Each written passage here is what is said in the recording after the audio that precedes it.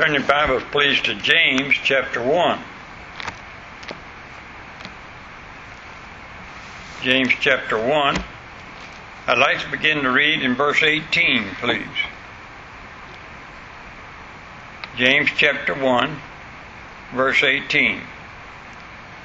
Of his own will begat he us with the word of truth, that we should be a kind of first fruits of his creatures. Wherefore, beloved brethren, let every man be swift to hear, slow to speak, slow to wrath. For the wrath of man worketh not the righteousness of God. Wherefore lay apart all filthiness and superfluity of naughtiness, and receive with meekness the engrafted word which is able to save your souls. Be ye doers of the word, and not hearers only, deceiving your own selves. For if any be a hearer of the word, and not a doer, he is like unto a man beholding his natural face in a glass. For he beholdeth himself, and goeth his way, and straightway forgetteth what manner of man he was. But whoso looketh into the perfect law of liberty, and continueth therein, he being not a forgetful hearer, but a doer of the word, this man shall be blessed in his deed. Pray with me, please. Heavenly Father, it's with great honor that we come tonight just to handle thy word and study thy word together and be with one another in this place. And I pray, dear God, that you'll give us the wisdom of the Holy Spirit now in these next few moments to understand what each one of us needs from you. In Jesus' name we pray. Amen.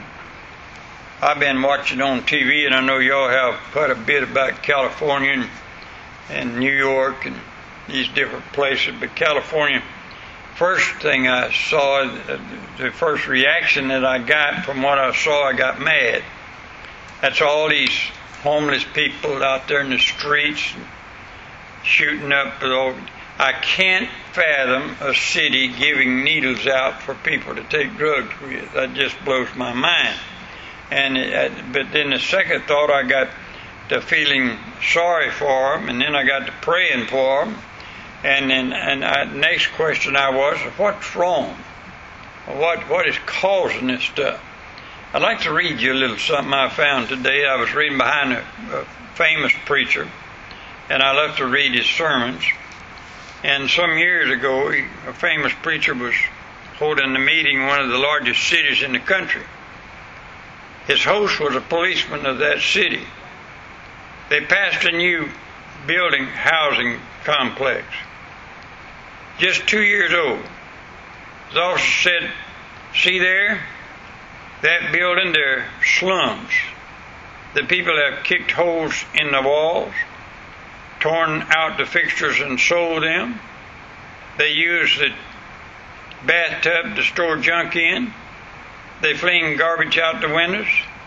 It wouldn't be safe for you and I to go in there."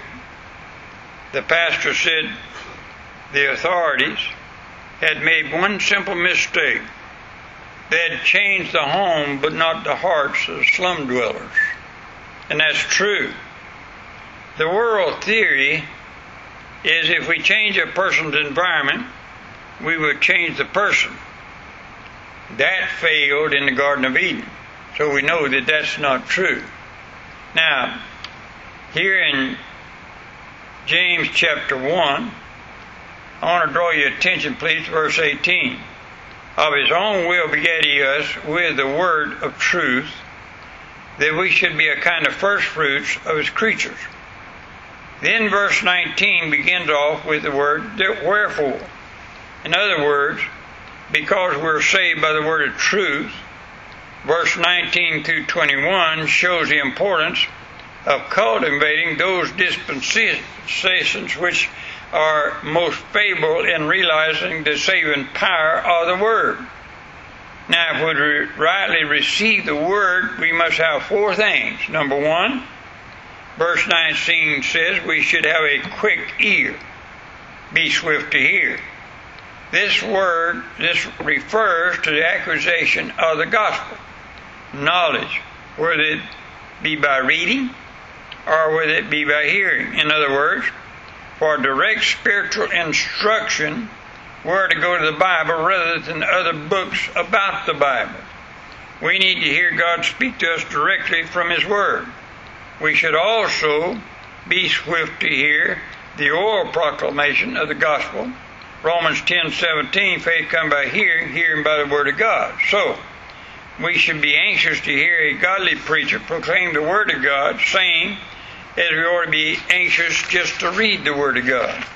Now, if you rightly receive the Word, number 2, then we must have a cautious tongue, slow to speak, verse 19. Notice how God sets these 4 things in successive order. First comes swift to hear, then the exhortation to be slow to speak naturally follows swift to hear, because a person who is exceeding fond of hearing themselves speak will never be really a good listener. Now, this is a good rule just in everyday living. But here James is speaking of the declaration of the gospel, the word of truth. Hebrews 3 verse 13 says, exhort one another daily. Malachi 3:16, then they that feared the Lord spake often one to another. So we under a godly obligation to exhort one another and to speak often one to another about Christ. Then James says, slow to speak, meaning we are to weigh our words well and realize the responsibility is ours when we do proclaim the gospel. Be careful what you say. Now, the 1 Timothy 3:6 says, not a novice, lest being lifted up with pride, he fall into condemnation of the devil. Now, the word novice means a beginner.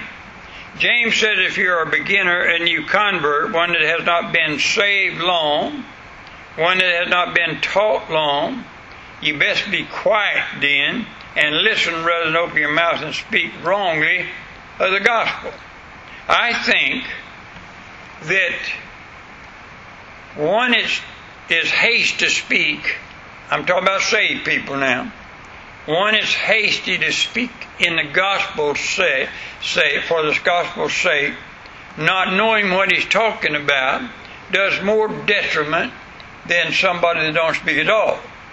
And so we're not to be novice. We're to learn of the Word of God. James says if you're a beginner, a new convert then, or one that's not been taught long, then don't use the gospel wrongly. If we would rightly receive the word of truth, number 3, we must have a calm temper, slow to wrath. Verse 19. Why? Because of verse 20. For the wrath of man worketh not the right of God. Other words, much speaking tempts to passionate speaking. Everybody knows what is meant by the heat of debate. James says, at all times we ought to be slow to wrath. Now, I'm glad God seen fit to put slow to wrath here, rather than no wrath at all. There are certain things we're to get downright mad about, such as abortion, and we could go on and name a whole lot of things that people talk about today, and I'm going to tell you the truth, I get mad about them. Amen? It doesn't say don't have any wrath at all, it just says be slow to come to wrath. I read an article somewhere the other day when it said there are more laws to protect sea turtles than there are to protect human babies. That ought to make us mad. Amen? We ought to get angry about it. So, but be sure you're mad at the right thing. The devil is blind, it'll blind to people to the truth if you don't. When it comes to scripture subjects, we're to guard against a wrestle of temper. The preacher should never threaten, and the preacher should threaten only, he shouldn't threaten, but he should warn only in love and tenderness. The hearer should not listen with a spirit of disposition to find fault or to make petty criticisms either. Now, or to try to trap and confuse and complex and quarrel with the truth when it comes to the hearer in practical form. Because an angry heart would destroy edification of the word of truth. Now here's what I mean. Scolding from the pulpit will not work the righteousness of God in the hearts of the hearers. Now I believe the answer to man's problem today is the same as it's always been. It's the gospel. Now, I came up from a very poor family. God has blessed me on every side. Today, I thank God for everything I got. Amen. And I know you do too. And I know most of you come up through it a hard way. And we've come up through poor families. But my daddy taught me something, and I learned something early. Work for what you get. Amen. You don't deserve. I was never taught that I deserved anything. I had to earn it. And that's not bad. That's good. And when you teach people that, they'll get out and work for what they got instead of wanting what somebody else has got. And I never will forget, a man told me years ago, he said, you better remember this, young man. If you got some money, there's somebody out there trying to get it from you. And that's the truth. There's somebody always out there trying to get it from you. Now, when you think about this thing of people being lazy and wanting everything given to them and not doing anything for themselves, and what are we going to do about it? There's one answer to it. You can't give them a new home and change them. I've seen it tried. Me and my daddy, there was a man, we called him Abraham, I think what we call him. Anyhow, the one that had so many young'uns in the Bible. Can't even think of one I'm trying to say now, but we called him that name all the time. He had a wife and 9 children. He lived down the street from us in a little wood shack with a dirt floor in it, and over in Sulphur Springs years ago. And me and my daddy, we got the feeling sorry for him. We got Mr. Schwartz, which owned the concrete place and block plant. He gave us the blocks and everything. We built him a house and gave it to him. We built him a nice little house. It wasn't very big, but at least he had a floor in it and a roof on his head and electricity and everything in it, and we literally gave it to him. And I never will forget, I went down to his house. I'd been casting it and got a whole bunch of tub full of mullet. And I went down to his house and I said, would you like to have some mullet? He said, are they clean? Now, wait a minute now, I'm giving it to you. Clean them yourself, you know what I mean? And now that ain't the end of that story. He lived in that house for about a year and sold it and left town. Sold the house and left town. Now I find out something, and I know this is true. You cannot change a person by giving them everything. You cannot change a person by changing their environment. The only way that you can change a person is by the gospel and getting them saved, and then teaching them. Teaching them the Word of God. Teaching them how to live. Teaching them what the Bible said. I said to this young lady that I was talking about that said I got saved in jail, and I got she said, would y'all church let me come to church with y'all? Because I've been in jail. I said, you're welcome to come, and I want you there more than I want you anywhere else. You know why? Praise God, she's saved. But that ain't the end of it. She needs teaching. She needs teaching of the Word of God. Now, would it be easy to say, no, we don't need no jailbirds in that'd leave out by half of us. But we don't need them in the church, amen? No. We want to invite every human being we can to come to church and get saved and then teach them the Word of God. Don't be in a haste to down somebody. Be careful what you say to people. Don't get in a quarrel about petty things of the Bible with people that people don't understand. You know what I've learned listening to some people? They call me all the time, now, preacher, I can help you. And when they tell me that, I know I'm in trouble. Every time. I've never had one yet to call me and say, preacher, now I can help you when it comes to your teaching in the Word of God and so on. You're not doing it correct and I can help you with it. I said, okay, what you got to say? And I listen to it, and they show their stupidity. They literally show their stupidity. With all their learning, they think.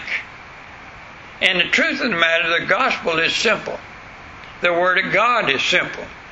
And we're to teach people the simplicity of the gospel, living the Christian life. Now let me tell you something.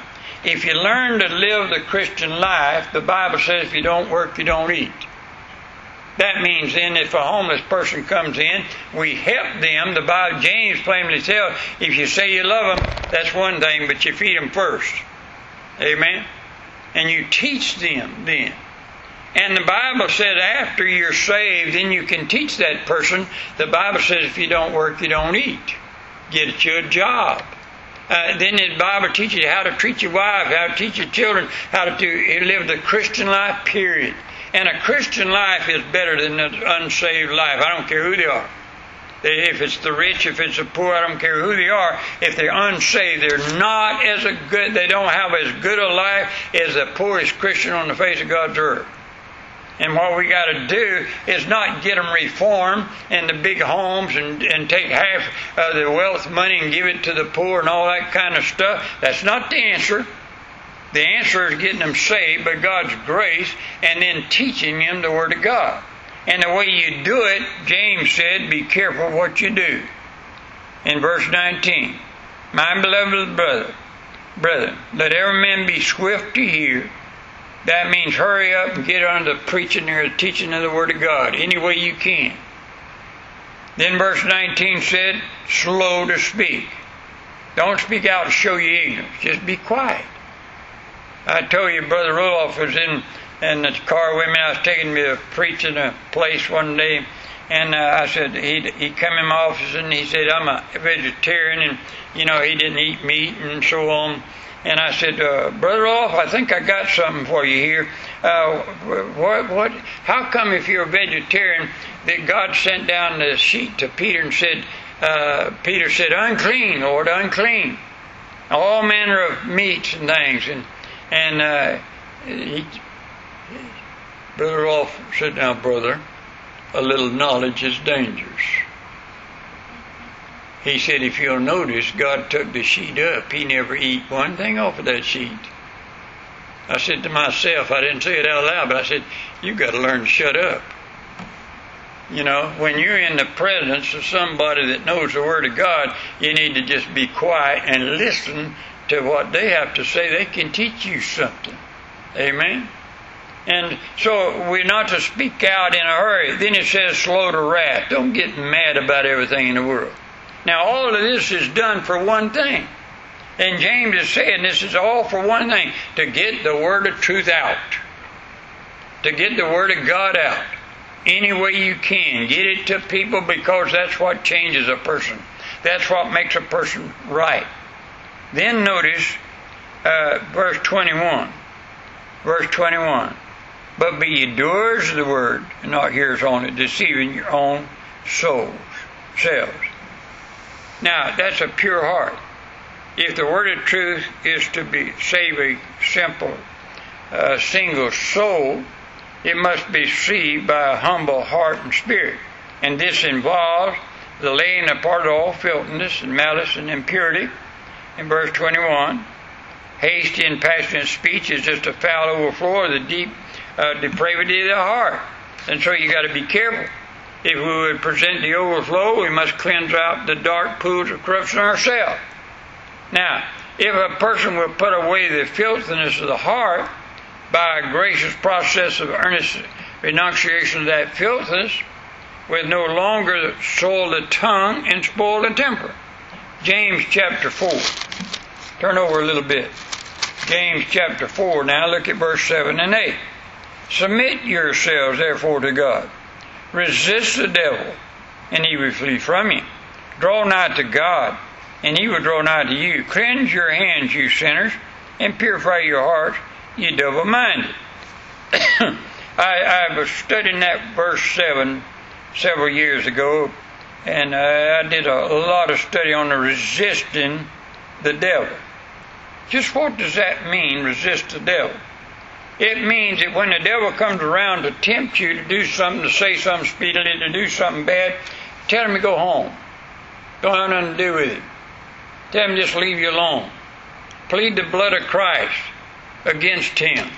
You can't fight the devil and win. He's greater than you are. Amen?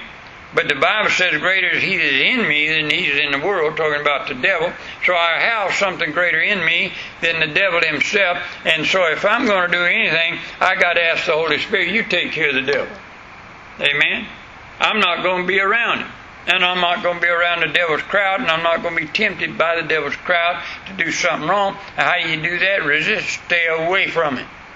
It's just that simple. Why? Because I want to be used of God, that I might have an influence on somebody for their soul, that I might change their life. You know, the greatest thing that a human being can do is see somebody's life that you had part in some way or another in changing their life. Every time I think about that, I think of my coach, Coach Kaufman, in Sulphur Springs football team. He was like a daddy to me as I played football. And he used to talk. I was from West Florida, up and way back in the woods, and he called me country. I always said, I'm hungry. And he said, spell that. And I said, H-U-N-G-R-Y. He said, no, the way you're saying it, H-O-N-G-R-Y. And he used to talk to me about me being country. And I never will forget, he said, take the position on the line. Now show him how you hit him, Ledoux. He said, take your arm and show you how to hit a guy across the line from you, and knocked him down. And I knocked the guy flat of his back with my arm, and he said, that's the way you're supposed to do it. He was always kind to me, and he showed me he cared for me. And I respected him, even right on up to things that he taught me, not even meaning to teach me, but the way he treated me, I knew he cared for me. And what I'm trying to say is, when you read the principles of having an influence on somebody else's life. There's a little boy used to ride our Sunday school bus. I bought an old big old city transit, started driving a Sunday school bus. I had 85 kids on that bus, and what a ride. And I never will forget it. It was a mess. They swinging from the bars and everything else. But I got them to church. And I never will forget it. This one little old boy, and I can't remember his name. Wait, I almost said it. Anyhow, that little old boy was meaner than a snake.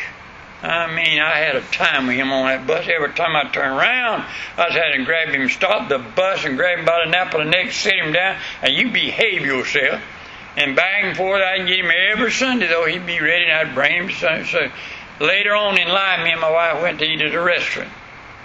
And he was working in the kitchen. And he come out and he said, hey, preacher! And he come over and sat down to us and he said, I got a good job now and I'm working and got a family, and told me I had some part in changing his whole life because he was living in a terrible situation. You think about that for just a minute. That's one of the greatest privileges that a man can have, is to influence somebody else's life for the goodness of the Lord and the world. And that's what James is talking about. And we're to take the gospel of truth and take it into the world. That's the key to changing people's lives. Not putting them in a different environment, not giving them everything in the world free. I believe this: the worst thing that you can do for a child as a parent is give them everything. If you don't make them earn it, they will not appreciate it. I have dealt with it as a pastor so many times in people's families that their moms and dad gives them anything they want all the time, and they turn out to be just mean little kids. And then I have seen the parents that gave their children something to do to earn what they got, where it's washing the dishes, making up the bed, taking out the garbage, mowing the yard, doing something to earn what you get. You know what that's doing? That's teaching responsibility. And we're to do that and to help people, influence people for Christ's sake. Amen? Glad I'm saved tonight, aren't you? Stand with me, please. Heavenly Father, bless your people tonight. Lord, it's such a privilege just to handle thy word and read it and be blessed of you from on high. Go with us on our way home, watch over and keep us now. In Jesus' name we pray.